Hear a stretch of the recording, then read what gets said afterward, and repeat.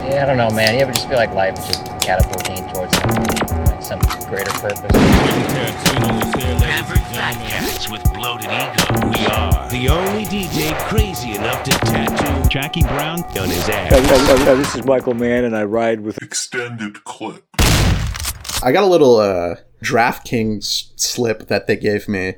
So I'll put together a little daily fantasy, kind of the halfway version of gambling. Little lineup there. So I'll have fun with that. But actually, you know what? My dad did me a solid. He got me on the company that he works for, the Punnett Squares. He got me a square. So oh, nice. And I think it was pretty good. It was like... You got like a 3? Like a 0 and Ooh. a 7. Yeah. Oh shit, dude. Yeah. That's killer. That's for a square you're not paying for. Especially. Exactly. That's killer. Yeah. I won a square once that my dad paid for, and he kept the money. He's like, well, I paid for it. Like, it's like, it's in your name, but I pay for everything you have. I was like, well, not really, but the bait and switch. Yeah. I was like 9. I wanted to save up for like a new PlayStation game, and I was like, oh, I could just buy a whole Xbox. And he's like, yeah, I don't know about that. That is funny. Like 9, it is like, oh, I'll just sign my kid up. He'll be happy to be involved. You know what I mean? And yeah, exactly. And it's just like, fuck. Wait, one of my squares didn't win, but his did. I think, hold the phone. I think I'll collect on that. I think that was the Bears Colts Super Bowl that opened with the Devin Hester kickoff return touchdown. Amazing. Which went downhill from there for the Chicago Bears. But we are not talking about American-style foosball on this week's podcast. We're going to a land where the baseball flows like wine. Japan. Takeshi Kitano, of course, is the topic of this week's episode. It is part 2 of our 3-part series on the Japanese comedian turned auteur. This is, of course, extended clip. It is, of course, episode 277. I'm not going to say, of course, I am by surprise, Eddie Averill. I'm surprisingly Malcolm Baum. I'm just regular old JT White. I guess it would be a surprise if I used a different name. Like if I went initialisms. Like if I was like, and by surprise, I'm one of your hosts, E. Averill. Kind of hard. Have you ever considered that in life? Averill's sick, Going by E? Double E? That's... I think E. Cummings is kind of the only reason that works. People have an association with that because E. sucks. Like saying that. E. Yeah, what's up, man? My name's E. It's monkeyish. You're sounding like a little you know? My name's E. Yeah, my name's E. No, I didn't ask what your favorite Edward Yang movie was. No, I said it's E. No, I know. That's mine too. But what's your name? Little who's on first with the E. Yeah. They love baseball over there. Not Japan. That's Edward Yang is Taiwan, but he loves baseball too. It's in Taipei Story. You can't get me on these things. I know everything. You look at that baseball scene in Taipei Story, you tell me they don't love baseball over there. This is why film history is important for situations like these. So you could learn about where they play baseball so you can say, quote unquote, over there without being racist. Or just get it in conversational faux pas. It's like, no, actually in Greece, they play a lot of cricket. You don't know that, It's like, there's this movie about it that's from the 50s. You probably haven't seen it, but I did because... I care, I'm not racist. Yeah, exactly. I'm culturally entrenched, So last time on the podcast, we were talking about Takeshi Kitano's early career. We talked about the TV roots and the first couple of films. We focused on Sonatine, and I left off with this quote that I'm going to repeat here because that episode was, of course, on the Patreon, and you have to pay $5 a month to get the first and third parts of this miniseries. That's a little thing that they don't tell you until you go click play. You know, The fine print. That's in the fine print of our podcast. Yeah. that's it's gonna be in the fine print. You're gonna $5 is a steal, though. That's so little money Oh no, I mean, look, we're for not. so much knowledge. It's true. It's true. I'm not even trying to prom. Just Yeah. I know, yeah. But anyway, the title sonatine comes from the musical term sonatina. Kitano said that when learning the piano, when the learner gets to sonatinas, they have to decide where they want to go, whether it is to classical, jazz, or popular music, marking the point of crucial decision making. Now, Kitano, as an artist after sonatine, was in this very spot where he had mastered, or at least become very highly competent at broad comedy, at very heartfelt melodrama with A Scene at the Sea, and with crime films, highly stylized art house style crime films, recalling Jean-Pierre Melville, with stuff like Violent Cop, Boiling Point, and Sonatine. So where does he go after that but to Getting Any? Getting Any, his 1994 comedy where he actually credits himself director Beat Takeshi. He does not go by his birth name here. He goes by his comedic stage name, and maybe it's something of a statement. There's a lot of people that have read into stuff he said about this movie where it's like maybe it was intentionally quote unquote bad to like ruin his career or whatever, and I don't buy that at all because I think it's one of the funniest movies to ever exist. It's not a great movie. The narrative does not hold together whatsoever. It's simply a series of gags with a lot of very lazy parodies throughout as well. But like it is just so insane when it hits, and he's really putting his full effort of filmmaking into this style of absurd humor, where it's like all that he learned and was able to accomplish as a director and convey these emotions in Sonatine and A Scene at the Sea and Violent Cop, he's just funneling that all into crude sex humor, basically, for Getting Any. The film starts with the protagonist watching a movie on TV, maybe on the Spice Channel or something, where a couple is having sex in a car in a very stylized manner, in front of a Tokyo skyline, and he just like has his light bulb moment because we presume this is a shut-in virgin character, and he's like, oh, I'm gonna get a car so that I can have sex. So he goes to the dealership and the dealer says, what kind of car do you want? And he says, one to have sex in. Which is one of the great exchanges ever. And it's not Takeshi playing this character, but the comedian he has in the lead role is great at delivering the deadpan stuff. And the first scene of him driving a car, he sees a woman and he just gets like really horny and loses control of the wheel and just runs her over. It is just like a great static shot of the car driving away with the body splattered right in front of it. And it's like his ability to showcase like violence and stuff like that to absurd levels of like hyper violence is used for the greater good of comedy in something like Getting Anywhere.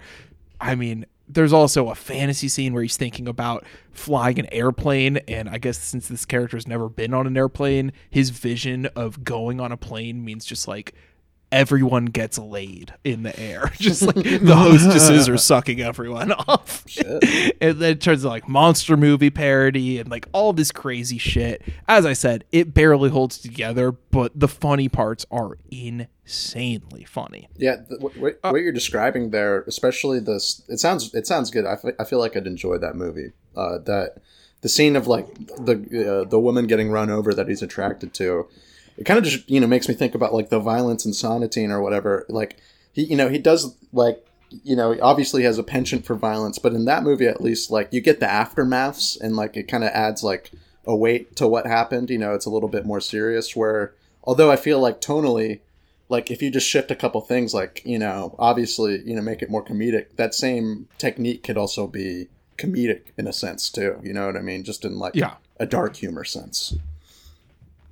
So I would definitely recommend Getting Any to anyone out there. It used to be on YouTube, but is no longer because, and it's like you give and take there because it got taken down because it got restored and finally released in a proper Blu-ray. So there is like now an actually nice HD copy of it, and you don't feel like a weirdo showing your friend something that has porn spliced into it. It's like, no, he's shooting a funny sex scene. Just wait. And you know I don't like funny sex scenes. True. He does them so well. It's like, it's ridiculous how good he does them in this movie, or the funny attempts to have sex at least. So Getting Any is a very high rec for me. It is in like 1994. It's not only my birth year, it is one of the great like years for cinema of the last probably 40 or so, I would say. And that is kind of like right up there, like with Pulp Fiction and all that. The classics that came out in that year. Moving on through the 90s, though, because that one was not exactly a success. Nobody other than us weirdos thinks that one's great. He does Kids Return and Brother and Kikujiro, which are all pretty well acclaimed, Brother being his one Hollywood movie, but in the middle of those is Hana-bi, and we did an episode about his most classic and notorious film, Fireworks, or Hana-bi, a few years ago. So what I'm going to do here is rerun that segment, because it used to be behind the paywall too, way back in the day on the first paywall. So a lot of people don't even know how to access those episodes. It's easy. They're back there. It's just like, I get it. You don't want to scroll for 20 minutes looking for them because we've done so many episodes now. So we're gonna cut to a little time machine segment of our Hana-bi review here. We'll be right back.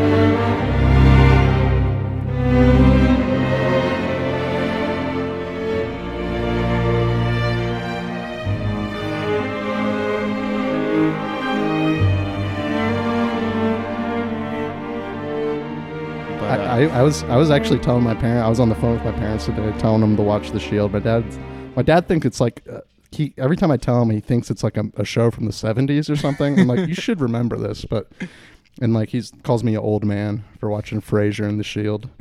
Oh, it's the one where they fucking go. They like have the dinner party at the beach house, and then they have to like disguise a dead seal or something like that. Yeah, very very strange. That's a weird episode for sure, because I think Frasier is acting like strangely horny in that episode.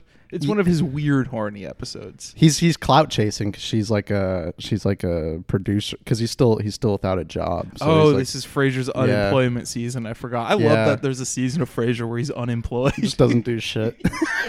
It's like, this is basically the same show, except no. Well, now he's a podcaster. Yeah, exactly. We took all of that back route without finding a segue back to our topic, and that's fine. Sometimes you just got to jump on out of there and get back to the topic. Sometimes you got to fill in the minutes. I think there's a cop killing his wife, kind of a thread there. Oh yeah, I mean, when you tease out all of the threads of the violent cop and reality and fiction interspersing, I guess you will find a couple of similar threads as in our topic today, the 1997 film by Takeshi Kitano, Hana-bi, or Fireworks. Malcolm, you picked this one out. Why? And thank you in advance. We haven't done a Takeshi Kitano movie on the podcast. I think that's the first time we've ever said his name on either. I remember you plugging Getting Any a good amount, but yeah, maybe we never said his full name. You know what I mean? Wow. Maybe we've. Yeah, I was calling him Beat Takeshi. Yeah, Beat Takeshi, because we're so familiar. Yeah. But I mean, I've watched a few movies of. I haven't really delved into the filmography, but I was thinking, like, this is a popular guy. People watch his movies. I like him too. Like, I like him a considerable amount. Great charisma as an actor, and one of the great actor directors of our time. One of the last great probably actor directors out there. And so I thought it's like we got to give him his due. And this is one of his big movies that I'd never seen before, and I just used the old Patreon as an opportunity to dig into it. Yeah, I feel like this is kind of his most overall acclaimed film as a filmmaker. It's not like his biggest thing as a screen presence. Obviously, his TV work is what like rose him to stardom, and even throughout his filmmaking career, still like a huge impact in that front. But in terms of his reception from our end of things, look, we like watching goofy TV shows too, but we're a film podcast. And this was really the one that apparently in Japan even solidified him as like a super respectable, like artistic director, despite the fact that he had, I think, 4 films before this one. Takeshi, in an interview, like attributed this to being taken seriously as a filmmaker and not just like a comedian who likes to also make films. And with good reason. It is a real deal fucking classic movie. Yeah, and like, I've been trying to go through his stuff kind of, in somewhat of an order. And like, yeah, of course this has a lot of similarities to like Violent Cop or whatnot. But obviously, yeah, this is kind of a step in the more subdued kind of direction, really kind of leaning into like a melancholic tone.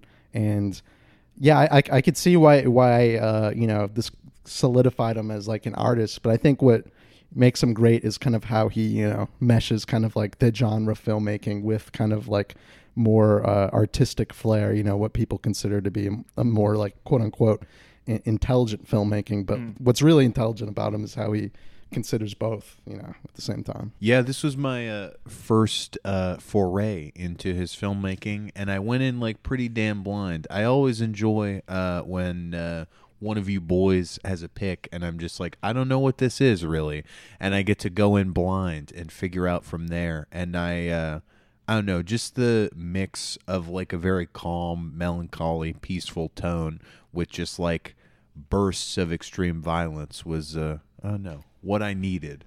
Yeah, and I like how that kind of slow burn thriller element kind of takes hold for the last 30 minutes, because I would say for the first hour plus, it is this thing where you're kind of oscillating between this slow art house drama, really melancholic tone, and these bursts of very excessive and stylized violence, where that slowness becomes more of, as I said, slow burn suspense the second half, whereas the first half, it's like really you're kind of just getting on the wavelength of Kitano's character and like his deadpan reactions to everything, and kind of the way that as a filmmaker he builds this world according to his own deadpan performance. Like everyone is a beat slow, and the cutting represents that, and the staging is so sparse, but also always like obfuscating stuff from the foreground, never getting that,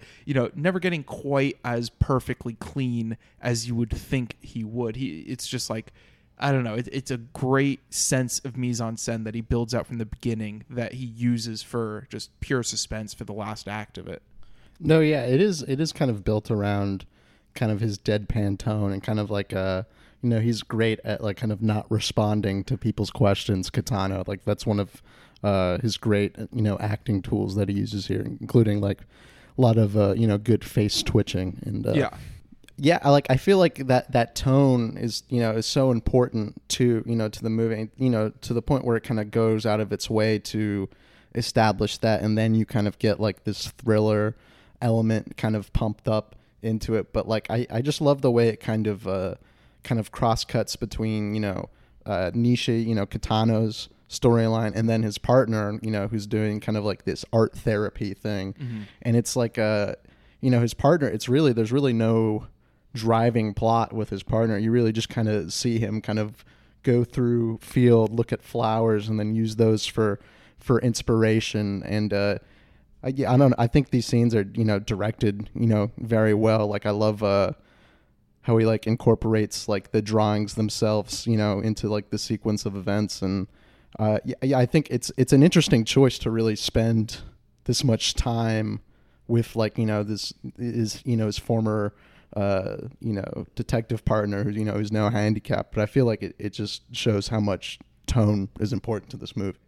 Yeah, I like that it oscillates between those two stories because I feel like it offers like, I don't know, sort of two different like perspectives or ways on like, I guess, wrestling with like a violent past.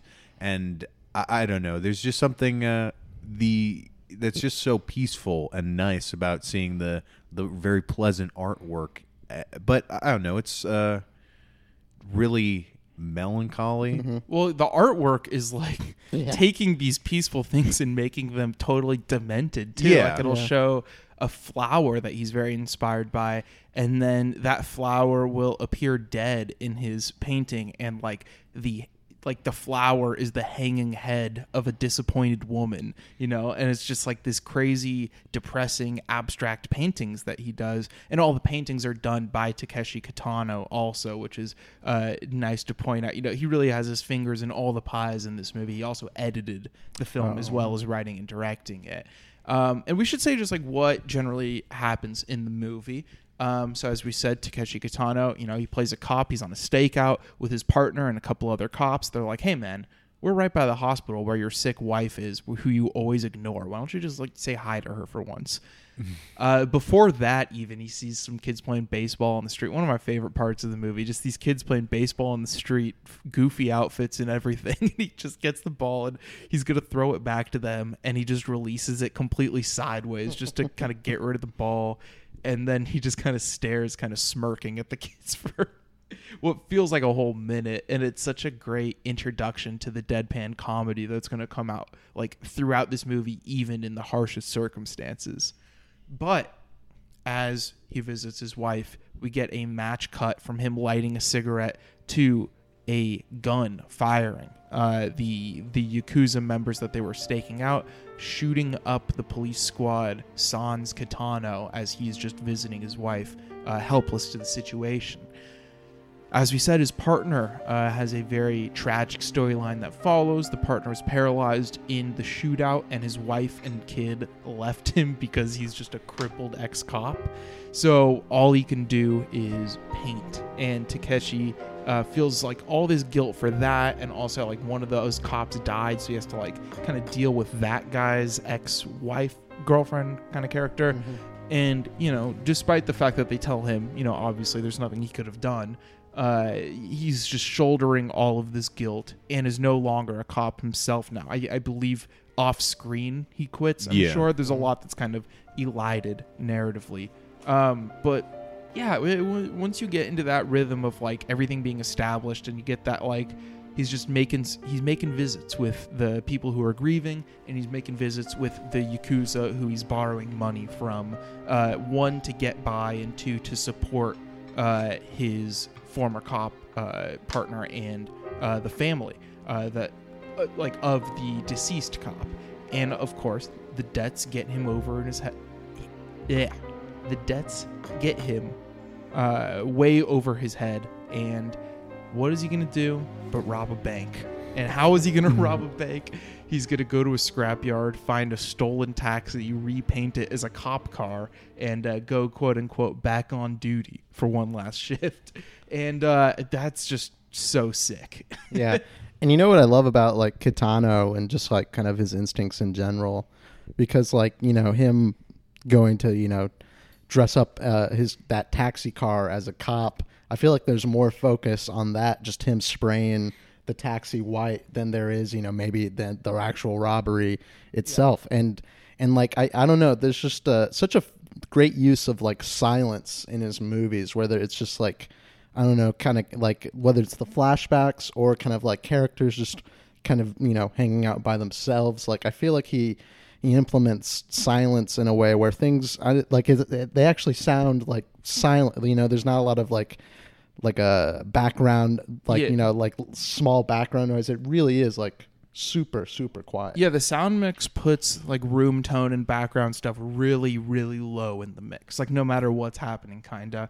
And it almost feels kind of surreal and dreamlike, even in scenes that are supposed to be played, kind of straight ahead.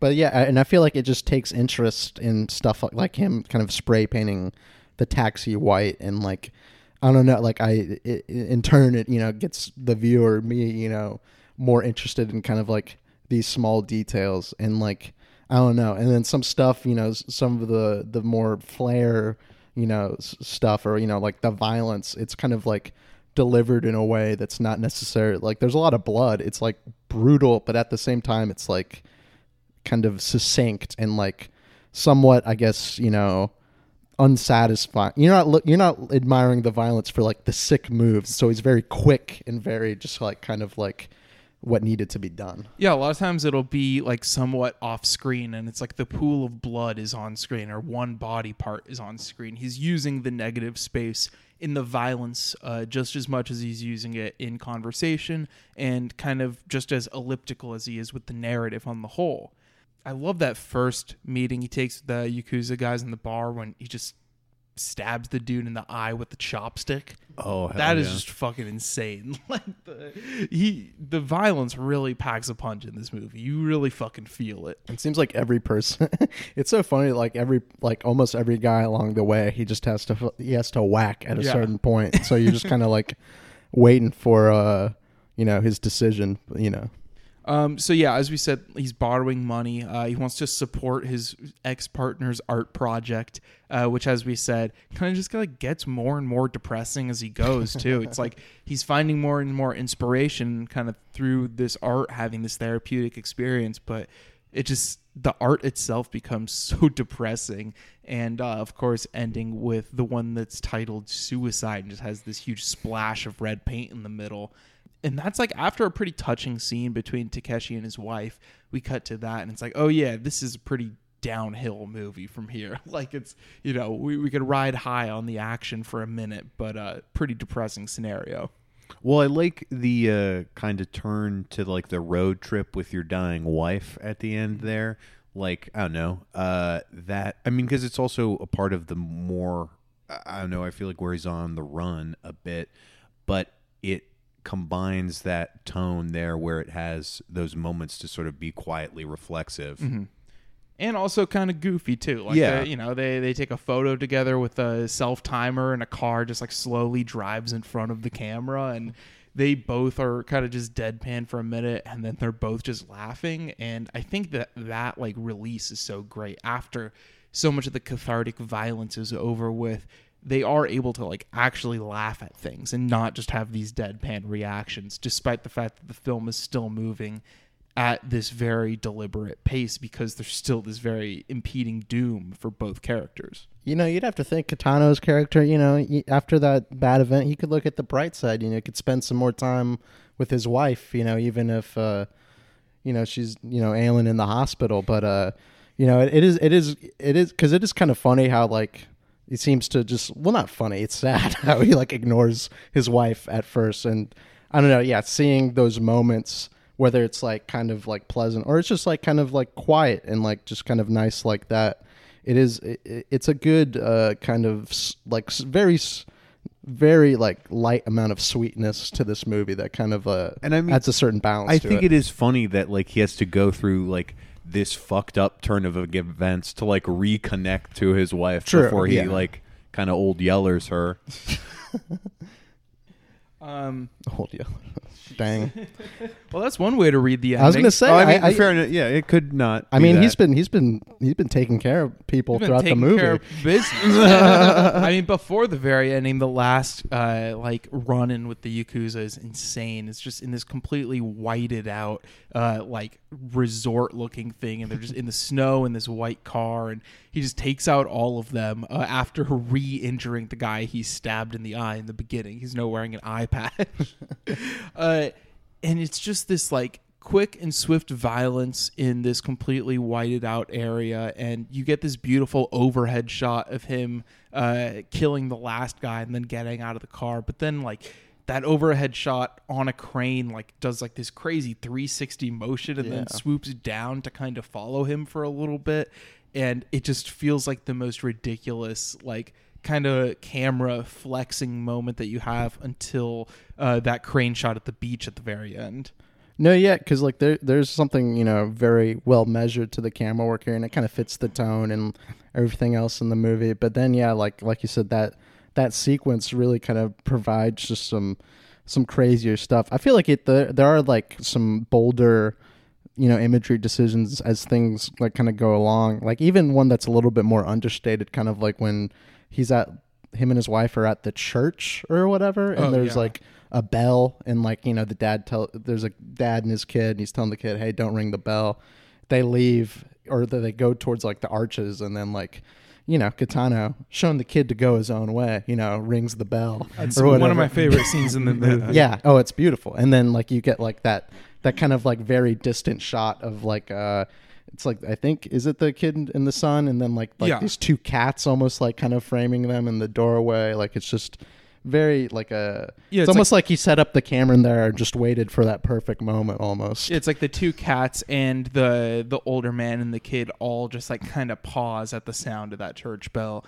And it's just Takeshi joking around with them kind of. Yeah. But it's like such a beautiful moment using that wide open space and the silence and the kind of protracted sense of pacing. That just hit a little grace note along the way before he goes and kills like 6 dudes in 5 minutes.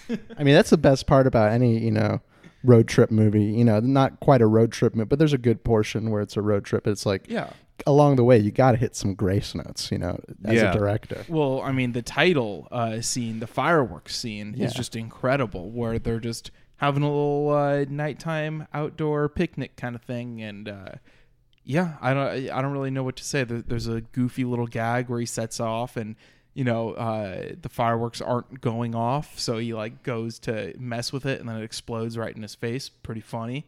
But then the fireworks up in the sky go off and it fades over her face and then goes back to the paintings of his friend.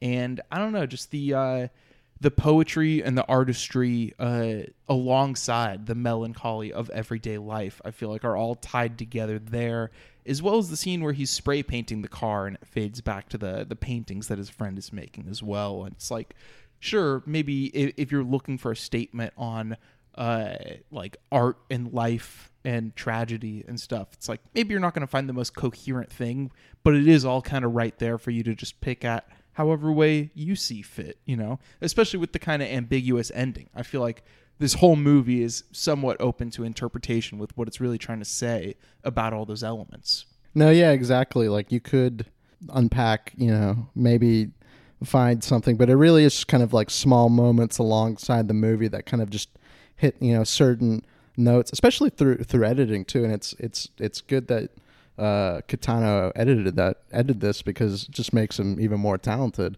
But like, sometimes like his, because the way he like cross cuts kind of before in the beginning with like kind of between that incident, the incident where everyone gets injured and murdered, and like the present, just like I feel like just strike certain tones of like kind of like just reflecting on the past and like how it's affecting the present and what. So just a lot of great editing that hurts certain emotional notes in the movie that that's what editing was invented for right there.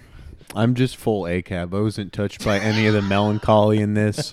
I like all these fucking pigs got what they deserved.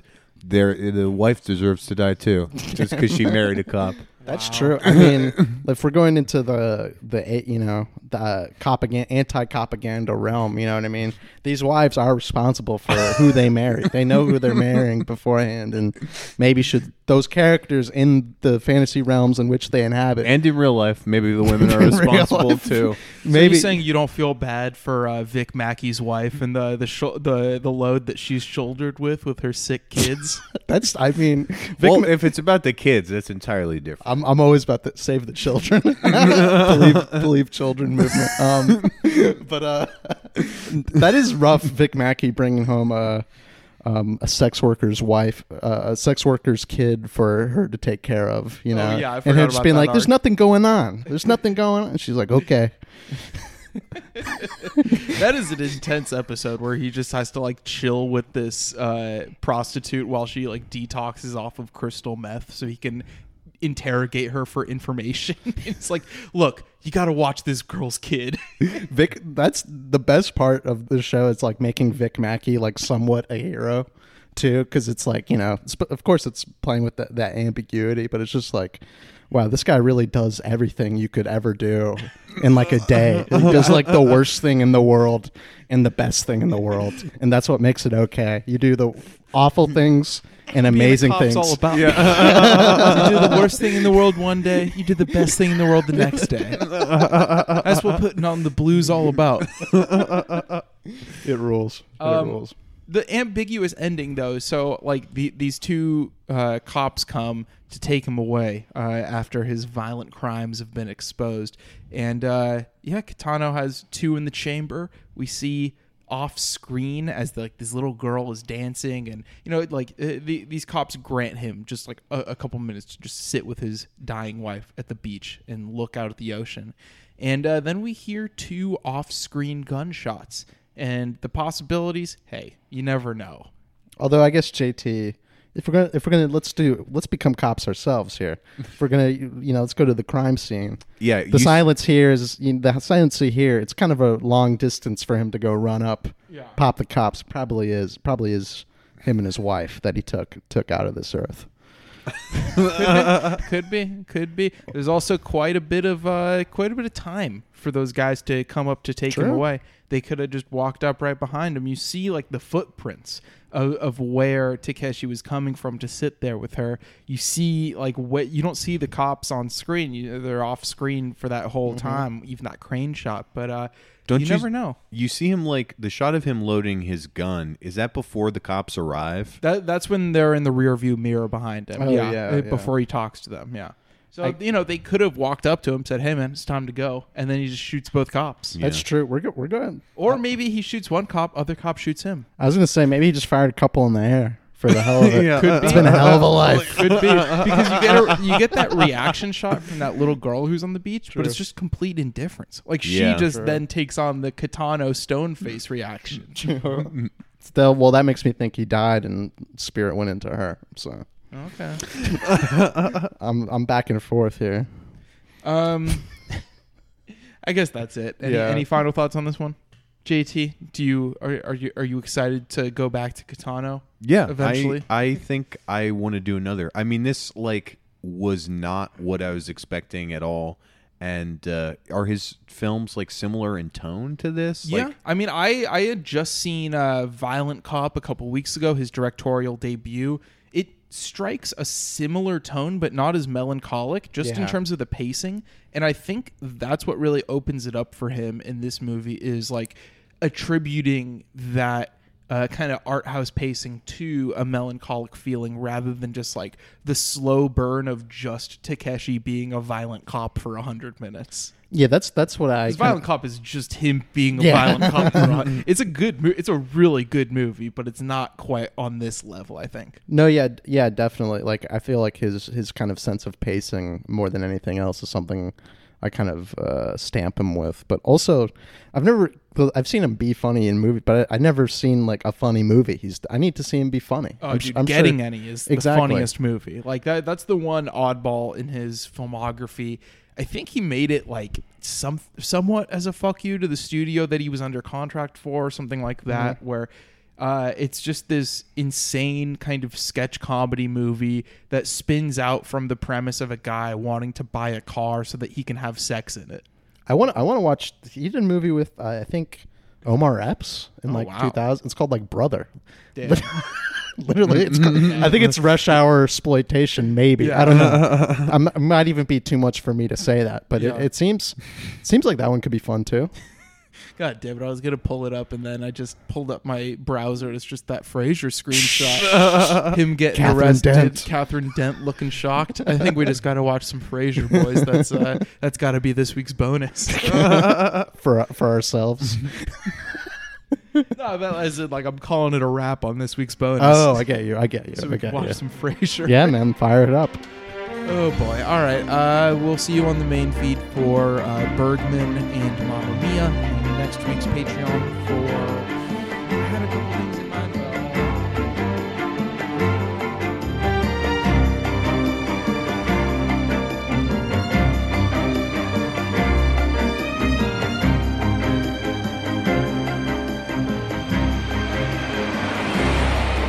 All right. Wow. Malcolm, your voice was a lot higher.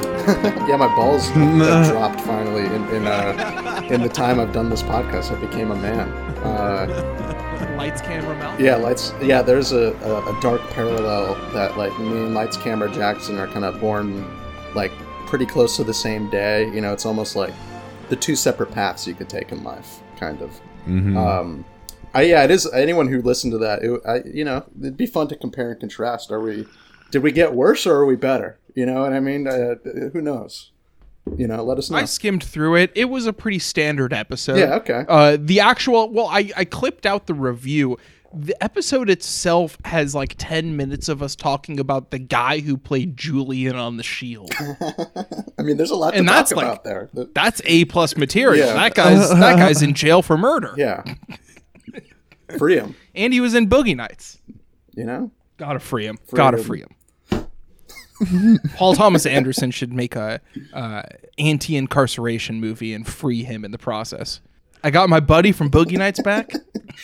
Anytime someone goes to jail, I just have an instinct to free them, you know, whether they deserve it or not. I'm just, my first thought is like, we got to get that guy out of there. You hate the carceral state so much. True. I think it's that, you know, but also maybe even something else. I'm not quite sure. Would you still want to free Young Thug if he killed your brother?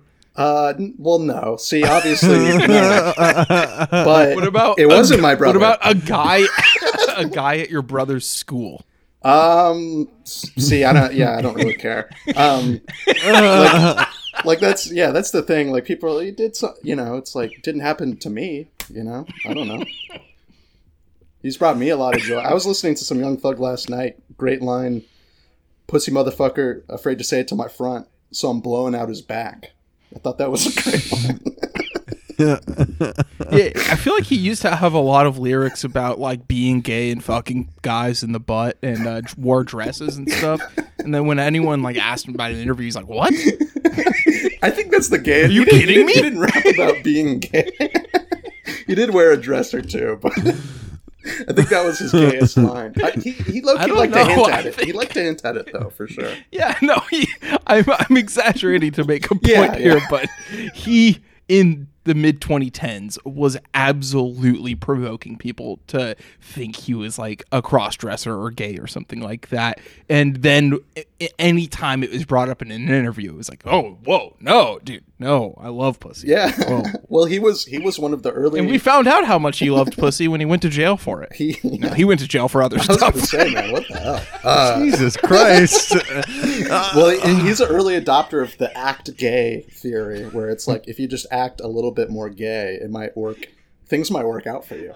You know what I mean? I'm sorry. Things might work out for you. If you're someone in the public Not eye, even getting women, but just like things will pan out better. Yeah. Act gay. Hashtag act gay. Interesting.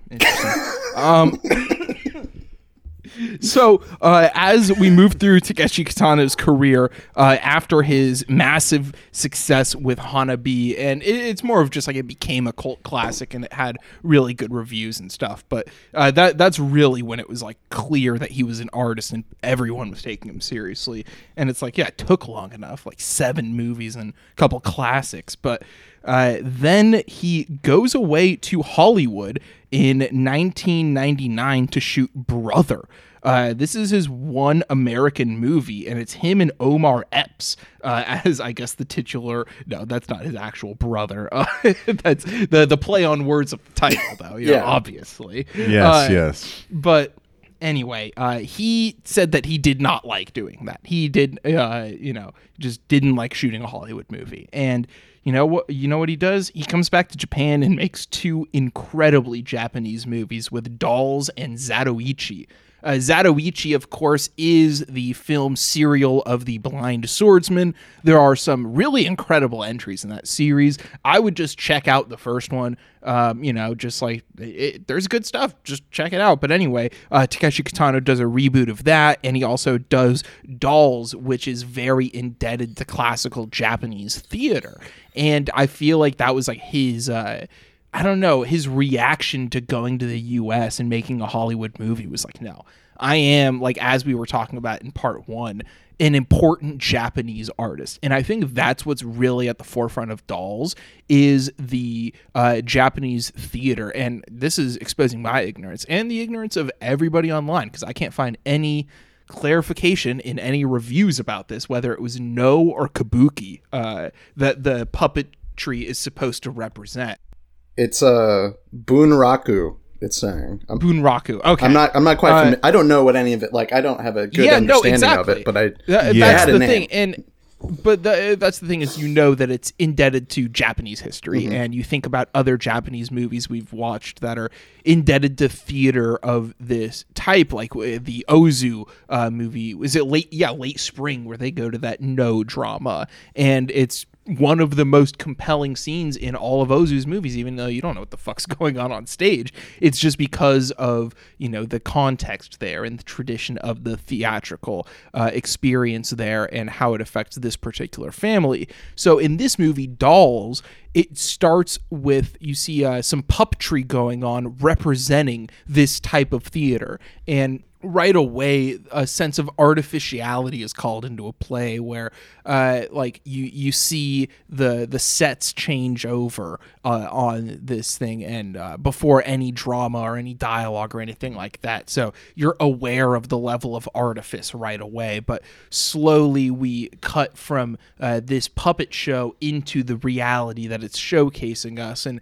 we see kind of the two characters that link us between the three stories we're going to see in Dolls, which are this wandering couple who are tied together to wander the earth, I guess. I do like the doll, but I love, and obviously this is brought back, I love how he caps the puppet theater segment with the two dolls staring directly into camera. I don't know, just a motif, it seems like, throughout his work, kind of like not looking into but kind of shooting characters straight at it, and like, just to have the dolls do it too, kind of I like that. I mean, those opening images of the dolls, immediately call to mind his deadpan style, and it's like, oh, that's a 1-to-1 thing right there, is that he can be just like these marionette dolls, but he's pulling his own strings, I guess. The presentation, the wide shot, has a little bit of humor in it, where it's like just these dudes dressed in all black, because it's such a complex set of puppets that you need like 5 guys manning them or whatever. But then once we get into that reality, we see this couple like walking through the cherry blossoms, and we see that motif come up again that we saw a lot in Scene at the Sea, where we see the regular, well-adjusted people kind of just like pointing and laughing, and we sympathize with the outsiders, of course. Yeah, they call them the begging couple, or like they're beggars or something like that. Mm-hmm. Ain't too proud to beg. Yes, but they are the couple that links us between these 3 stories that we have here, and all of these stories are fairly tragic. The first one we see shows a couple that was perfectly happy, but then the guy goes off and gets into an arranged marriage with his boss's daughter, and then because of that, his girlfriend, who he was perfectly happy with, attempts suicide and has like permanent brain damage from it. So we see him like trying to kind of nurse her back after he runs away from the wedding, and it's a very strange kind of drama. How did you feel about the first segment? I mean, the whole film in general, like, I love the imagery of it, but I don't know, sometimes it like is a little abstract that I can't quite put my finger on it. You get a lot of like jumping throughout like timelines. I mean, obviously that's very apparent, like particularly in their story, just because the flashbacks are so like, obviously when she is vocal and speaking with them, like, you're in the past there. But a lot of it is just them driving and just sort of, again, like classic Kitano, staring off into the distance. But you get a lot of beautiful images there, some of which I don't necessarily know what to do with. Like you get some, again, it's very beautiful, but he shows her this little like cup and ball toy where you can like blow into it, and this like pink ball like sort of rises up, and there's this amazing shot where they're in the like very bright like yellow car that kind of looks like a cab, and she's like sitting outside, and you just see the ball like popping up and down in like the window. Kind of like shifts the perspective there, I think, into a false nighttime with Yeah. a totally fake background. You see that toy bouncing up against the moon in the background. It is gorgeous. Yeah, but the scene there is weird because it's like he's just treating it's like, oh, she has the mind of a child. I'm gonna go buy her some cheap toys that a cat might like. You know? No, I mean, I think JT kind of, he said it, like, I am a bit confounded by this movie, for sure. Yeah. Me too. Yeah. Well, let's get this out of the way. Yeah. I gotta say, I did not care for this movie. Yeah. Let alone confounded by it. But I'm here to walk. Yeah. Absolutely. Yeah. No, I definitely liked it, probably somewhat lightly, you know what I mean? Just because I think Kitano has a strong grasp on tone and imagery, for sure. of course. Those are the two kind of main tenets of his filmmaking, and it's still on display here, even if it's kind of to more confusing ends and kind of, I don't know, kind of seems to just kind of revel in kind of sadness and like romantic failure. But I think like regarding the first one, like there's still like enough where I'm not like, it's a little light on plot, I guess, a little bit at the beginning where he has to like leave his job or whatever. And I feel like this story has like 5 minutes of 100 things happening and then 45 minutes of them just kind of walking around and shit. No, that's a good way to put it. That's very funny. But I think there's like the way, and he does this to the other stories too, like the way Kitano kind of doles out his information, kind of using a unique kind of editing pattern.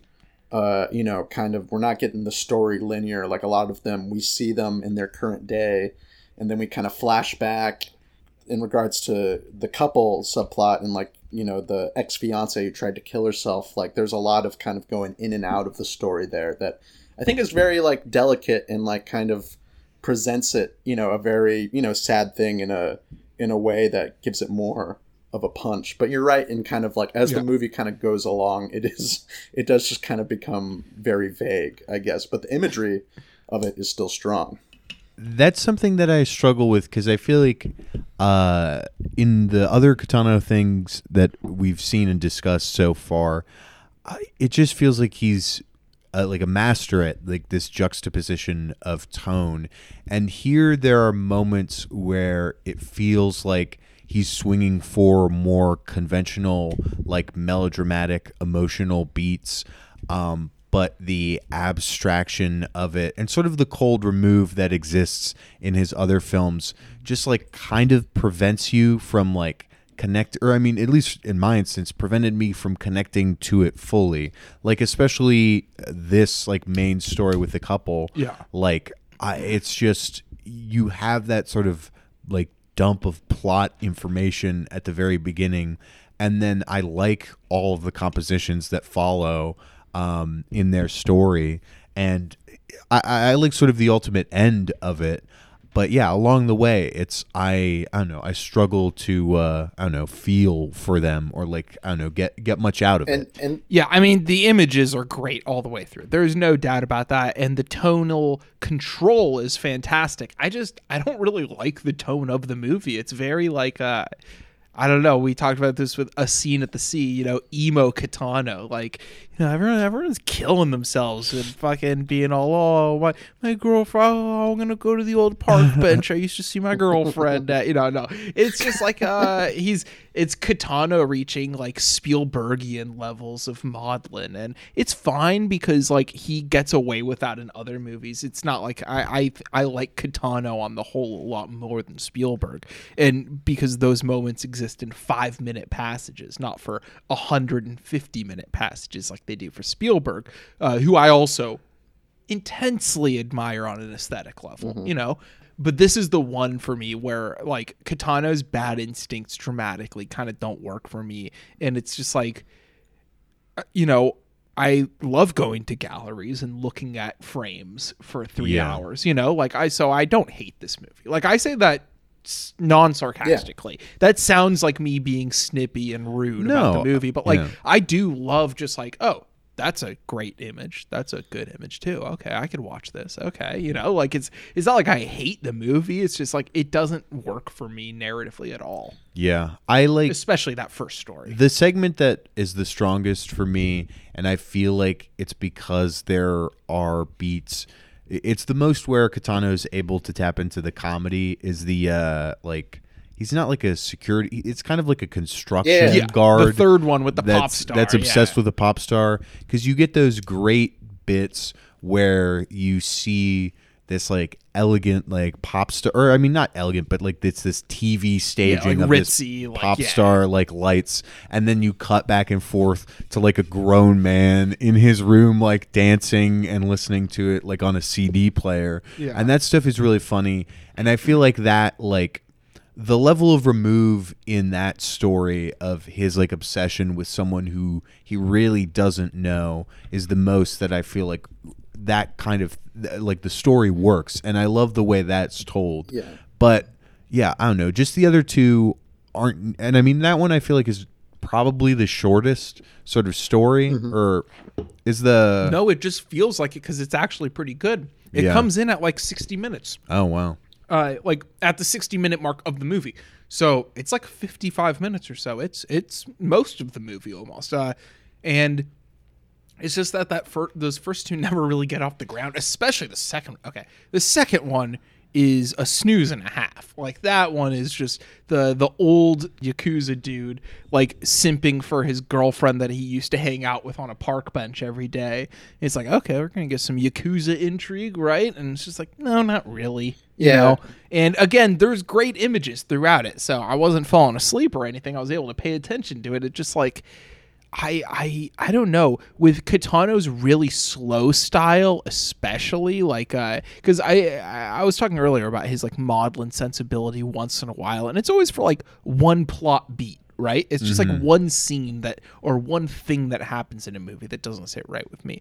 His overriding style is that very slow, languid one, and so when you're not interested in the drama, the slow, languid style is not tense. It's boring. Yeah, I agree with that assessment, and it's something with the plotting of it where you're not like, I like the like reading the description of Dolls. I was super excited because me too. I love that type of romantic storytelling, especially one that has sort of like a sad angle to it. I feel like there are a lot of, I mean, obviously like classic Hollywood, Bollywood movies that do that, but those styles are so different from obviously what Kitano does, and I feel like it just doesn't. It's a bad fit for a lot of it. And also, here's a question.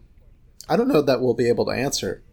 Like, what is like the connection or like point of like the doll theme in relation to like the three stories we have, other than like I get like with the artificiality of it. Like, what is that trying to achieve, I guess? I guess it's just trying to get out a notion of the history of storytelling itself as like one of the great arts, kind of like these theatrical experiences are like these epic stories with interlocutors coming through and like explaining other stuff and stories within stories and everything. And so I feel like he's just adding an extra layer for the sake of that. And like maybe it's a lost in translation thing. Maybe it works in the history of that style of theater much more than in this one. Because like I don't want to just be like, oh, that doesn't work. Maybe there's 100 plays like that work because they're like that, you know. But I kind of agree where it's like those connective pieces. It doesn't really do much for me other than to actually like bring it all together. Because then after you get that last story, I said it comes in an hour and it's like 50 minutes. It's actually a little shorter than that because you spend like 15 minutes with those bridging characters toward the end. And that's kind of a slog too. Other than that final image, which is insane, of them like toppling over and hanging over that cliff. And it's that super artificial image. And then it cuts to the dolls in that pose to bring it back to the framing device. And that's like the best image of the movie to me. No, I kind of almost like the tethered walking couple towards the end, because it just kind of makes more sense to me, I guess, than some of the other stuff. I mean, sense being kind of a, I don't know, like, but like I don't know, I kind of just was appreciating it like almost like a slow cinema level, you know what I mean, with that. And I was just able to soak in the imagery and kind of like we get some seasonal play, you know what I mean? Summer, winter, fall, spring. Seasonal play. Seasonal Oh my play God. from the director. What? There's nothing wrong with playing around.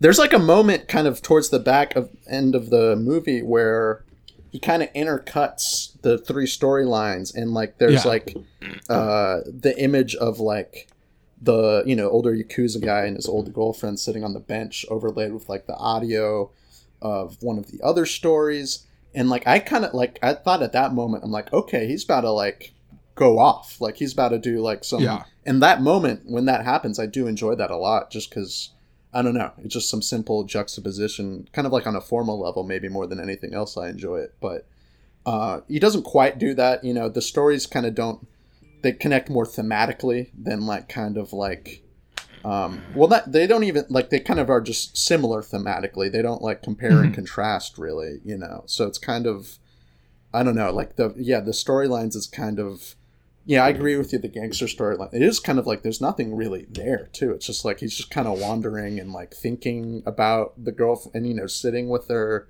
Because at first I was kind of almost, you know, on a mockish, you know, Spielbergian level, I kind of just like the thought of like, you know, and this is in other movies, but I'm like, damn, like a girlfriend you had when you were like 21 and you're like in your 60s, like, dang, I should have married her. That kind of idea, I was like, oh fuck, that's kind of a powerful idea in a sense. And then, I mean, that's like kind of the engine that steams that whole plot point. So it kind of runs out of steam at a certain point, obviously. Yeah, it's just stuff where it's like the initial sort of idea, I feel like, offers you something to think about in terms of amusing on sort of love and relationships and just sort of the sadness of like, I don't know, just sort of missed opportunities within life. But again, I think because there's a real lack of like narrative kind of guiding it, it's hard for it to amount to much for me. And I think that's like intertwined with like a lot of stuff where it's just material that is so like heavily like culturally ingrained where I'm like confused sometimes. Especially there's the just sort of wall of masks that happens where it's like against like a like entirely like black backdrop.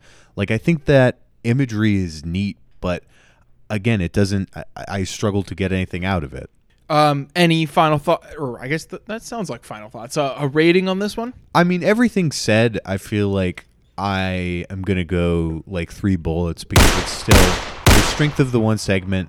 I feel like it is like lightly likable for me. There's like a vexing quality to it where I wish there was more like compelling things written about it, because I'd love to read an argument like in favor of the film of someone who's able to sort of defend Kitano's plotting with this. I'd like to get I'm gonna issue an extended clip challenge to a friend of the show, Neil Bahadur, because I've been chatting with him a little about Kitano, and this is one of his favorites. And he unfortunately only has like a couple sentences on Letterboxd, so I'm issuing a challenge, Neil. You gotta write 5,000 words. Convince the skeptics, you know.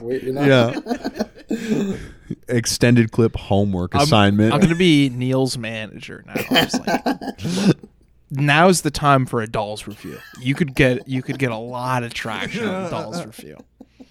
A Letterboxd manager taking 10% of the likes because there's no money. True. I mean, it's not an easy job, man. Brad Pitt fucking screwed me, man. I thought I was I couldn't think of a Brad Pitt Letterboxd manager joke there, but the thing is, we can't talk about it. There's like a NDA situation. And, let's just say it ended badly.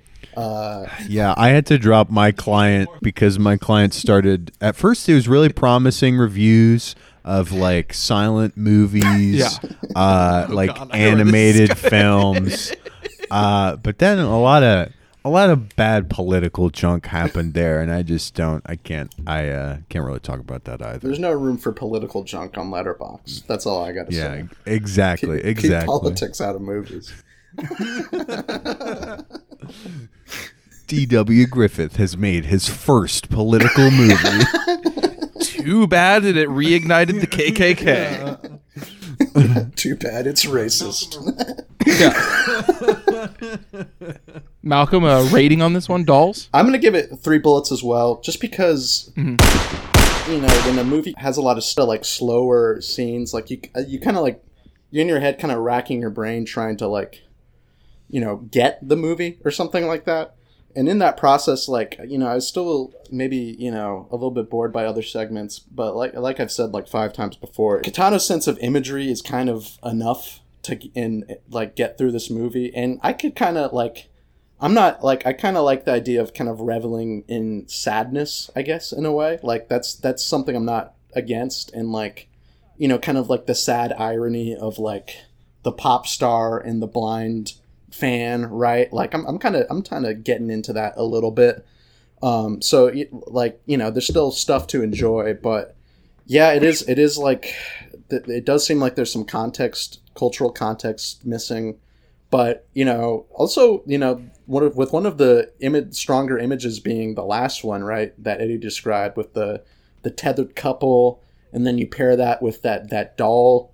The dolls looking into camera, which I previously said I liked. Sometimes a couple strong images at the end could kind of boost your score here. That extended clip, a nice snappy ending. So it's interesting, and I think it was a good choice, Eddie, for the Kitano series, just because absolutely I hadn't seen a movie that Kitano directed that he didn't star in. You know what I mean? And obviously, I feel like those are going to be. It sounds like it sounds like similar, in that Kitano could have played that role for sure, but it's I don't know, they're just going to have a different vibe to them, obviously. And, he's got a lot of, I don't know if they're like this, but he's got a lot of dramas, it seems I don't know if. At least a few. Yeah. I mean, he doesn't have a ton of movies. His filmography is fairly taut for a guy who's been around as long as he has, it's manageable. Yeah. Yeah. So I'm interested to get into that side of him, because obviously the artistic gangster movies are going to be right up my alley, right? That's easy pickings. But there seems like there's a lot to Kitano that I'd love to see in other genres. So even this one I'm not so hot on. I'm still hot on him. I still like him coming out of this movie. I would definitely recommend you go back and hit A Scene at the Sea then. Because if you don't fuck with that one, I would be very surprised. And the other one I didn't end up watching yet is Kikujiro, in that vein. But yeah, A Scene at the Sea, the melodrama. If you're positive on this movie, I think you would maybe even give a 5 or a 4.5 to A Scene at the Sea. That's what held it, because I gave it a 3.5. I still thought A Scene at the Sea was really, really good. I didn't like the last maybe 15 minutes of it, kind of, which is rare for me. I've talked about this on this podcast. I've never been a guy who's like, oh, the ending ruined it for me. That's not me at all. But that really left a bitter taste in my mouth. And it also, it kind of brought out some tendencies throughout the movie that I was slightly annoyed by, and kind of validated them. From his point of view, I guess. But regardless, I would definitely rec A Scene at the Sea to you, which I said was 3.5 bullets. This movie, Dolls, I am going to give a disappointing 2 bullets to Takeshi Kitano. 2 bullets, I know. We rarely give out low scores on the show, so it is whenever we do. Well, because we pick movies that we are going to like. Exactly, yeah. So when's the last time we did a bad movie on this? We should do one soon. Actually, yeah. I wanted to do a bad movie. We used to do a lot more. We used to do, when I lived with you, for some reason, you made us do so many sequels of bad movies. We did Sex and the City 2 and Baby Geniuses 2. I remember watching Baby Geniuses 2. I think that was rough. That was the hardest sit we've ever done for sure. I was on my laptop hunched over, just like, what are we? I was working at the time, and I would just like sneak off from work and watch it in like 15-minute increments in my car on a laptop. 15 minutes of Baby Geniuses. That's so sus, dude. That's true. awesome. Just like shaking when your coworker knocks on the door. Oh, I'm not doing anything. It's like, what were you watching? Just watching these genius babies. Oh my god! Also, I saw watching some babies. I saw Super Baby Geniuses 2 in theaters as a kid. Yeah. I do remember doing that, and it's a pretty historic like It was an bomb. easier sit back then, wasn't Yeah. it? But didn't the movie bomb, or maybe it was just critically derided or whatever, but kind of a legendary screening to catch at a young age, I think. Yeah, legendary screening. It makes for good podcasting, though. We probably should do a bad movie. No, and even some things like Six Wives of Henry LaFay. It's been a while since we did the one of Danger those. I really want to do My Five Wives. My Five Wives. Yeah. We should definitely do that. Yeah, the Six Wives of Henry LaFay was really, really bad. I'm looking right now. It's like, oh yeah, remember that bad movie podcast we did about I'm Not There? No, but in terms of actual like bad movies, yeah, it's been a minute. Most of the episode numbers are pretty low on these. Yeah, like back again when we lived together, we did music. Remember that? God. Lindsay brought that to us. Music was an awesome pick. Yeah, that was great. I still judge Lindsay for making us watch that one. That was that rough. movie's appalling. That is like one of the most appalling movies. Like, people say, "Oh, like that movie's shocking." In a sense, like it really is. I think the most out there bad movie pick I think that we have, because all of them have a hook, like Henry LaFay, like that's our boy, Yeah. But like the most like, what are we doing here? Was Cider House Rules. Yes. Oh my God, Cider House Rules. What were we doing there? I have such fond memories of recording the Cider House Rules. 30 in the morning for some reason. I could not sleep, and I watched that very early in the morning. It sucked. But like, I think because back when we did double features, we could always like tack on a shitty movie as a joke to counter the good movie. What was this? It was a Malcolm pitch. Yeah. Absolutely. What Cider was House I Rules. had to be, yeah. Is something we were all under the impression that there would be a set of rules to follow. Let me look this up. Because if I'll see it, I'll remember it. Oh, it was Never Die Alone, the DMX movie. I think they're both. Which is Oh wait, Mike. Wait, is it someone English died? This is the dumbest idea of all. See, this is why we can't do double features anymore. It's because we get so lazy with your shit like this. Cider House Rules, Never Die Alone. We pay tribute to two cultural icons who left us in the past week: DMX and Prince Philip. That's so funny. That's so funny. It's so like current eventy too. Like it's just so. No, I mean, Never Die Alone was pretty sick. It's a good movie. Cider House Rules, like that movie sucks, but I kind of just like I could see myself almost. But Prince Philip, you just chose him like you chose a Michael Caine movie. That's the whole thing. It's like, there's no relation at all. You're like, well, we might as well watch a Michael Caine movie if this British prince just died. No, just shoehorning in the Cider House Rules. That's admirable. That is like one of the most brilliant double features. Ridiculous. I kind of like I could see myself rewatching Cider House Rules just for like that really expensive 90s Oscar movie vibe. Like obviously like that's like, when people are like, "Oh, Limp Bizkit rules." And it's like, "No, wait, I was there when Limp Bizkit released. It actually like sucked. It wasn't good." But it's like I find I have some affection towards like 90s high budget Oscar movies. They kind of have almost similar tones to them in a way. I don't know. Yeah. I mean, hey, our very first episode was on Scent of a Woman. Yeah. Speaking of 90s Oscar bait, I think the worst pick, just in terms of like discussion, like in terms of how much we could get out of it, was an early pick by me. Was the movie Crackers by Louis Mal, and that's rough. Literally probably like the deepest cut movie we ever did too. Like, I think at the beginning I was like, we're gonna like dig out some super obscure stuff, and we have to an extent, but like obviously that's not the direction of the show. But yeah, I mean that movie fucking sucked. Crackers. I don't think Crackers is the most obscure thing. I think it's one of the more like. Can't you sort on Letterboxd? Yeah, you have by, to scroll. You can't sort by popularity reverse. You have to scroll all the way down. You know what the least popular movie we've talked about was? What? Well, technically it was. I have Blit Happens on here, the Fairley Brothers pilot. But I think we added count. that to Letterboxd too. I added that to Letterboxd. Yeah. Okay, you want to do a little countdown? 1, 2, 3, 4, 5. All right. The 5 least popular movies we've done an episode on, and all of these episodes did horribly in terms of metrics.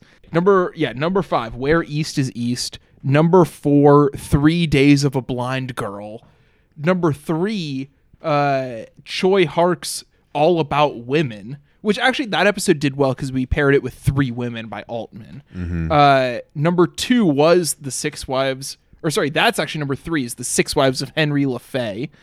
Number 2 was a pick of mine, Dead Solid Perfect, the golf movie. Oh, yeah. Which, by the way, that's still on the Extended Clip channel, racking up the views. It's got like 100,000 views. And there's a lot Just of like people. all like middle-aged men being like, I remember seeing this movie. This is such a great golf movie. A lot of middle-aged men pointing out the timestamps of nudity. You hooked it up. It's You hooked it up. I looked it up. I got tits on YouTube, dude. That's all me.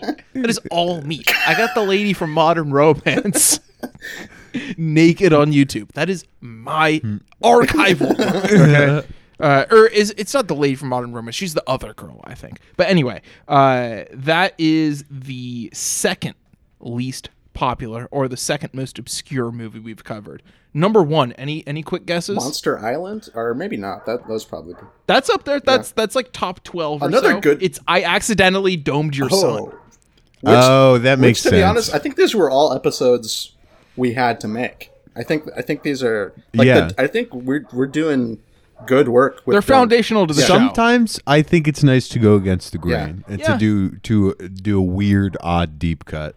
Yeah, I mean, like, yeah, we're the only podcast for sure doing episodes on, like, I Love It From Behind and The Geisha Boy, you know? I remember 2 other top 15 picks. I remember I paired Bottom Snow 15, on the whatever. Bluff with a pretty crazy movie, and I'm like, it's good to. It was the von Sternberg Oh silent. yeah. I mean, I'm But let's stop I'm jerking jerking ourselves myself off off here. for Let's. that. I'm making No, pleasure for sure. Went like I do not I went like like that. so. You, I'll stand. Hands up. We're not going to do a Malcolm in the Middle because we did one on part 1, and all we're watching is stuff for the podcast right now. So yeah, how about a little other update? I saw Zone of Interest. Okay. Yeah, Zone of Interest. That was it was pretty good. I gotta say, pretty good. Not great, pretty good. Respect the aesthetic approach for sure. I think of the kind of CCTV faux documentary things I've seen like attempt that style, that it was pretty effective. And it was like there were moments where I was like, man, I just want the camera to move into a close-up. Yeah. Like, it's so detached. I just want it to move into a close-up. But that's the point. He doesn't give you that satisfaction because it's a movie about bad people. Yeah. What's with these unlikable protagonists Yeah. lately?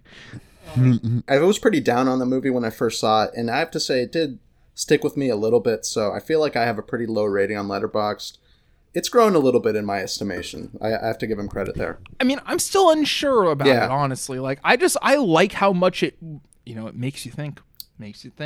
I like how much I had to wrestle with whether or not I liked it. Like that's bonus points into itself. That's worth And something. the few segments where it goes into the what's it called? The UV black and white, is insane. Like that style with the score just pounding as hard as it goes is just like some of the craziest shit ever. But yeah, I've seen some people say that like an adaptation of this novel can't really sustain anything more than a short film anyway. And I kind of get that with the material, like especially with the formal conceit. It is a bit trying when it's like, yeah, you're not going to see a close-up in this movie. You are not going to see a camera that is staged in a traditional manner. Everything is going to be things mounted into the set, with all natural lighting and shit like that. And it has a very disaffected quality because of that. And frankly, I don't really see like Oscar type viewers like even registering it. That's the funniest part. It's like, oh, it looked very strange, but a very powerful movie. But it's like, it's weirdly like a surveillance movie, and I don't really understand what we're supposed to make of that. That's what puzzles me. It's like, I enjoy it formally for that, but like when I think deeper about it, like, I don't really know what we're supposed to get out of the surveillance of domesticity Holocaust movie necessarily, but I did get a lot of just like little things out of it, like what I really liked is that it made me think about the 1517 to Paris and like when the kids are running around and shit. Yeah. It made me think of the kids doing the BB gun fights and like being indoctrinated with like Christian American militant, like total brainwashing from a young age, and how that translates from America in the 21st century to Nazi Germany. Obviously it's a big fucking leap. Certain liberal or conservative listeners of the podcast will write in surely for that one, and I know you're out there, but I just think that like there's so many interesting threads to go down with this movie, and it is more like an installation piece than a movie, and the fact that is gonna win an Oscar, probably, like not for Best Picture, but like the fact that it is an Oscar movie is like pretty wild. That it is full on like experimental installation mode. Like it is not rewarding as a movie, like whatsoever. And the fact that people really like it because of like thematic stuff they're getting out of it is, to me, really impressive. I like that idea. But then it makes me think about what I wrote about on Letterboxd regarding the ending. But it makes you think about the whole movie. Norman Finkelstein, the Holocaust industry. What does it mean to make a giant A24 movie about the Holocaust when the Holocaust is, at this point, it's the worst tragedy we've seen, in whatever memory you want to put it under. But like, now being used by Israel, who's committing genocide, as like a cudgel, like as like we're never going to let that happen to us again, so we are going to be doing genocide to you. Yeah. And I know doing genocide is not the right way to phrase that, doing genocide. But regardless, it immediately brings this critical point of just like, well then like, what is the point of pure memory? Well, like I was thinking about like Brian De Palma's Redacted, where it kind of begs you to think about like, is it okay to just bear witness to horrible things? Like, no.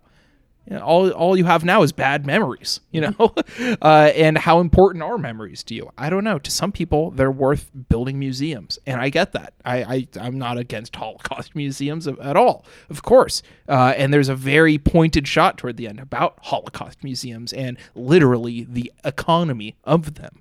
And it's very thought-provoking, but I don't know, like, the movie's not taking any side on it, and I just think that, like, I'm not saying the movie would be better for taking a side on it. I just think that it's interesting that a movie is bringing all that up. Unfortunately, Jonathan Glazer is not helping his case with the way he dodges questions about Israel. I feel like that's like, I mean, does that I feel like I saw on your Letterboxd review someone ask you a question about that, like whether or not that impacts like your opinion of a movie. Do you feel like that type of, because I feel like sometimes like outside things like that in theory like shouldn't like impact I don't, decision making, I but seriously like don't. No, to me it's the most important thing about the film is that aspect of it, and not whether or not the film's good. To me, like I walked out of there, I put a 3-star rating on it, and I wrote a paragraph about the Holocaust industry, and it could have been a 2-star, it could have been a 4-star. Yeah, like to me, that's just like I almost put no stars, or whether or not it's a heart or whatever. Who fucking cares? Exactly. Like if it's actually gonna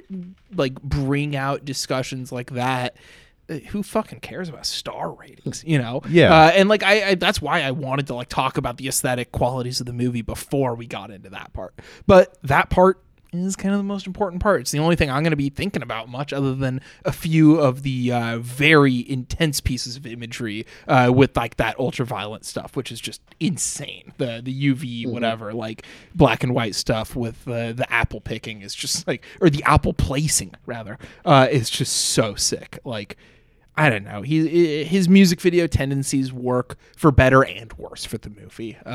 I think he's overly committed to the bit, as it were, because all his music videos are like gimmicks in some sort. They're all aesthetic feasts and feats, I guess. But they all have some sort of aesthetic gimmick to them, you know? And I feel like he almost loses himself in making a potent piece of critical art by sticking to that a little too tightly. But, you know, hey, who knows? Maybe I'll go back and watch Sexy Beast and be like, oh, this guy's a genius. I remember liking Under the Skin, and I mean, but that also I feel like sticks to, or maybe there are some like aesthetic gimmicks in it that it like is sort of jumping around between. I'd have to check that one out, honestly. I have never seen it. I watched part of it when it came out, like when it first came out on cable or whatever, and I think it was literally like the end of the channel flipping era, and I flipped it on and I was like, what am I doing? This is like the middle of a movie. What is this? Yeah, I saw like some blurb when he was making Under the Skin that like he like, I forget the scene because I think I saw it when it was released and I kind of forget a lot of it, but it like something with like Laser tricking like these van drivers and like Scarlett. Yeah, no, there's you say it then, yeah.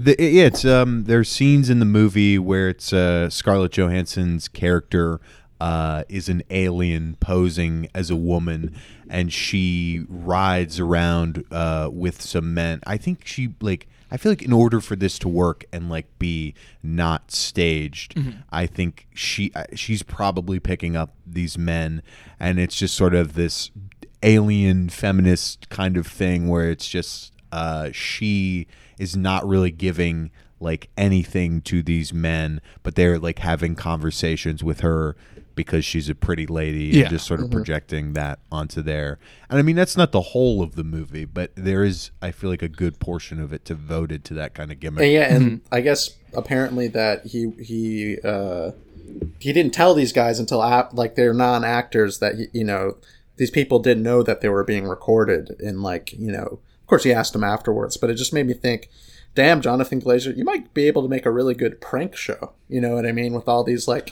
hidden camera antics, you know, and like his dedication to that kind of like distance shooting, because it's not all too dissimilar to like how they make something like Bad Trip, that Eric Andre, Tiffany Haddish, Jeff Tremaine collaboration, where they kind of have to, you know, shoot at long distances to, you know, not break the immersion. And, you know, obviously he's using it to a quite different end, but you know, after making such a downer movie like Zone of Interest, well, you know, maybe you could lighten things up, you know, with a nice prank movie, you know. Just an idea. It seems like, or like, you know, maybe you could produce it and let your AD handle that one, because you got the technology. Yeah. He's sulking too much with his Radiohead videos. He's got to be embracing his Jamiroquai videos, you know. Exactly. I mean, hey, you know, he did the Karma Police video. That's a classic. Yeah. I mean, I don't really care about music videos all that much. I don't like, if I listen to Karma Police, I'm not like, oh man, I could see that video now. Yeah. Like, I've never had that thought about a music video literally ever, probably. Unless it's a song that I've never listened to outside of the context of seeing it on TV. But yeah, that's that. I don't know. Karma Police, good song. You ever? Yeah. Has that ever happened to you? Hitler hairdo. True. Hitler hairdo is making me feel ill. Was that a little prediction there for the future of Jonathan Glazer's work? Oh, one other thing in Zone of Interest in Jonathan Glazer's in Zone of Interest that I thought was funny was that's the thing is, I don't know, like, I guess this is supposed to be a very serious scene. But then again, the source material is written by a guy who has a lot of dark humor in his novels. the scene where they're just like playing in the river and then like the bones and ash start flowing through the river from the concentration camp, and he like gets his family out of the river and stuff, is like, it's played like horrifyingly, right? But it's just like, it's the scene from the reboot of Vacation with Ed Helms that they showed in the previews where they're like bathing in sewage. And then they realize they're in sewage and they're like, oh, we gotta get out of here. It is hard for me to believe that anything in the movie's done with like a sense of humor. I feel like it's just, I don't, but maybe not, maybe so I read that's it why I completely felt the wrong insane way. in the theater. Yeah. That's why I felt insane in the theater laughing at that. Because there's also like a point towards the end where like the Nazi lead character like keeps talking about like I was thinking about like how to bomb everyone in this room or whatever. Like, and it's like, that's like, for me to take that, like, I don't know, that's kind of funny in a way. Like, it's kind of hard for me to take that seriously. I mean, I think the point of it is just like, that this man's become such a killing machine that's all he can think about when he's like, you know, at this honor of a ball, and like he's just like, all I can think about from this deck is just like watch, like, because it's a contemplative scene, right? He's at this ball and he's at the overlook in the balcony and he's zoning out, and you're thinking, oh, maybe he's starting to reckon with what he did. And then it's just like, no, I was just like chilling out thinking of how I could murder everyone in this room. It's like, all right, dude, that's a bit much. Invader Zim Nazi. The other Nazis being like, dude, chill out, man. You don't need to bring your work home with you, man. Come on. It would be better if this movie was Jonathan Glazer adapting it like within the confines of a Radiohead music video, and it's very like late 90s Hot Topic kind of. I'm thinking of like the main character being in like a Shield or you know, maybe a more generic like cop show, and like his other officer friend, you know, kind of joking with him, hey man, this stuff's dark, don't take it home with you. Oh wait, you know. NYPD Red. It's right next door. You can't escape it. Well, it's not NYPD, but NYPD Blue. How would you translate that to swastika? I don't know. It would just be it would be KL Auschwitz Red. Like, oh, that's a great name for a procedural show. But that's the thing. Like in America, we have procedurals that are just like, oh, FBI, you know, CSI Miami, whatever, blah blah blah. So in Nazi Germany, the propaganda shows were just like, it was like, SS Berlin or like KL Auschwitz. You know, it is crazy how it's like, oh, tune in for a new episode of KL Auschwitz where the commandant's up to no good. You know, I mean, isn't that what that one series was, Hogan's Heroes? I guess so. Yeah. Yeah, I think so. It is crazy how they've given up on TV titles. Like there's like 20 shows out that are just the names of departments. It's like FBI, FBI New Orleans, like Fire Department Chicago. Like it's just literally just, it's kind of crazy.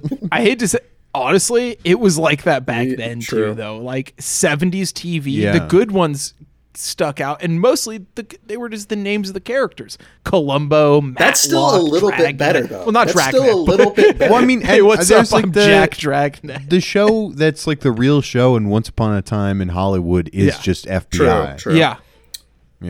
And because they also had a show called Emergency, and it was just like firefighters and shit. That's awesome. They would always show that one on the old timey TV show channel. So the lazy TV, I think the Cities is definitely one that like is insane. Like how they'll just do a spin off of every branch of law enforcement for every city that they could think of. It's you know, maybe the first ones they get an excuse. It's like, oh, it's the first FBI show. We get to take the FBI title, but it's like FBI Tuscaloosa. It's like, what the fuck? Like, come on. I was watching NYPD Blue again recently, which is a very fun show, and Dennis Franz is fucking unbelievable in that show. But it's just so funny to think about David Caruso quitting it after season 1 because he's like, I want to be a movie star, you know? Like, I want to just be in movies. And then, like, his movie career fails miserably, and his most notable role is CSI Miami. Like, he was the face of cop shows after, you know, NYPD Blue. After Franz got all the awards for it, he was sweeping up the garbage doing the Baba O'Reilly needle drop epic face. Honestly, when I was 13, like, that was the most epic face shit in the world to me. Like, I thought that was, like, that was one of the first memes that I thought was like the GOAT. Like when I was like 13, was like a YouTube compilation of all the oh yeah moments from CSI Miami. It's probably still up there. I do enjoy Session 9 starring David Caruso, to give credit to his career. And he's good in King of New York, obviously. Oh, of course. 2021 Lakers featuring Alex Caruso. Yeah. But yeah, no, David Caruso is just, it was, other than King of New York, just made bad decisions. Probably. Like, I think he's a good actor. It just, like, that was just bad decisions. Shelley Long did that for Cheers too, but she was on Cheers for like fucking 5 years, and then she was like, all right, I'm done being a sitcom actor. But I was thinking about that, and I was like, there should be like a rom-com or something where it's like Shelley Long and David Caruso, and it's called We're Too Good for TV. That the executives made to punish them due to their career decisions. Yeah. All right. Well, you can always email us at extendedclippodcast@gmail.com. You can subscribe to the Patreon to hear the first part and the third part of our Takeshi Kitano miniseries. I hope you enjoyed this one. And Patreon's $5 a month. We're doing some heat on it right now between the miniseries and some other stuff we got cooking. Anything else you guys got to say before we get out of here? No, thanks for listening. I feel like I don't say that, so thank you. Thanks for listening, guys.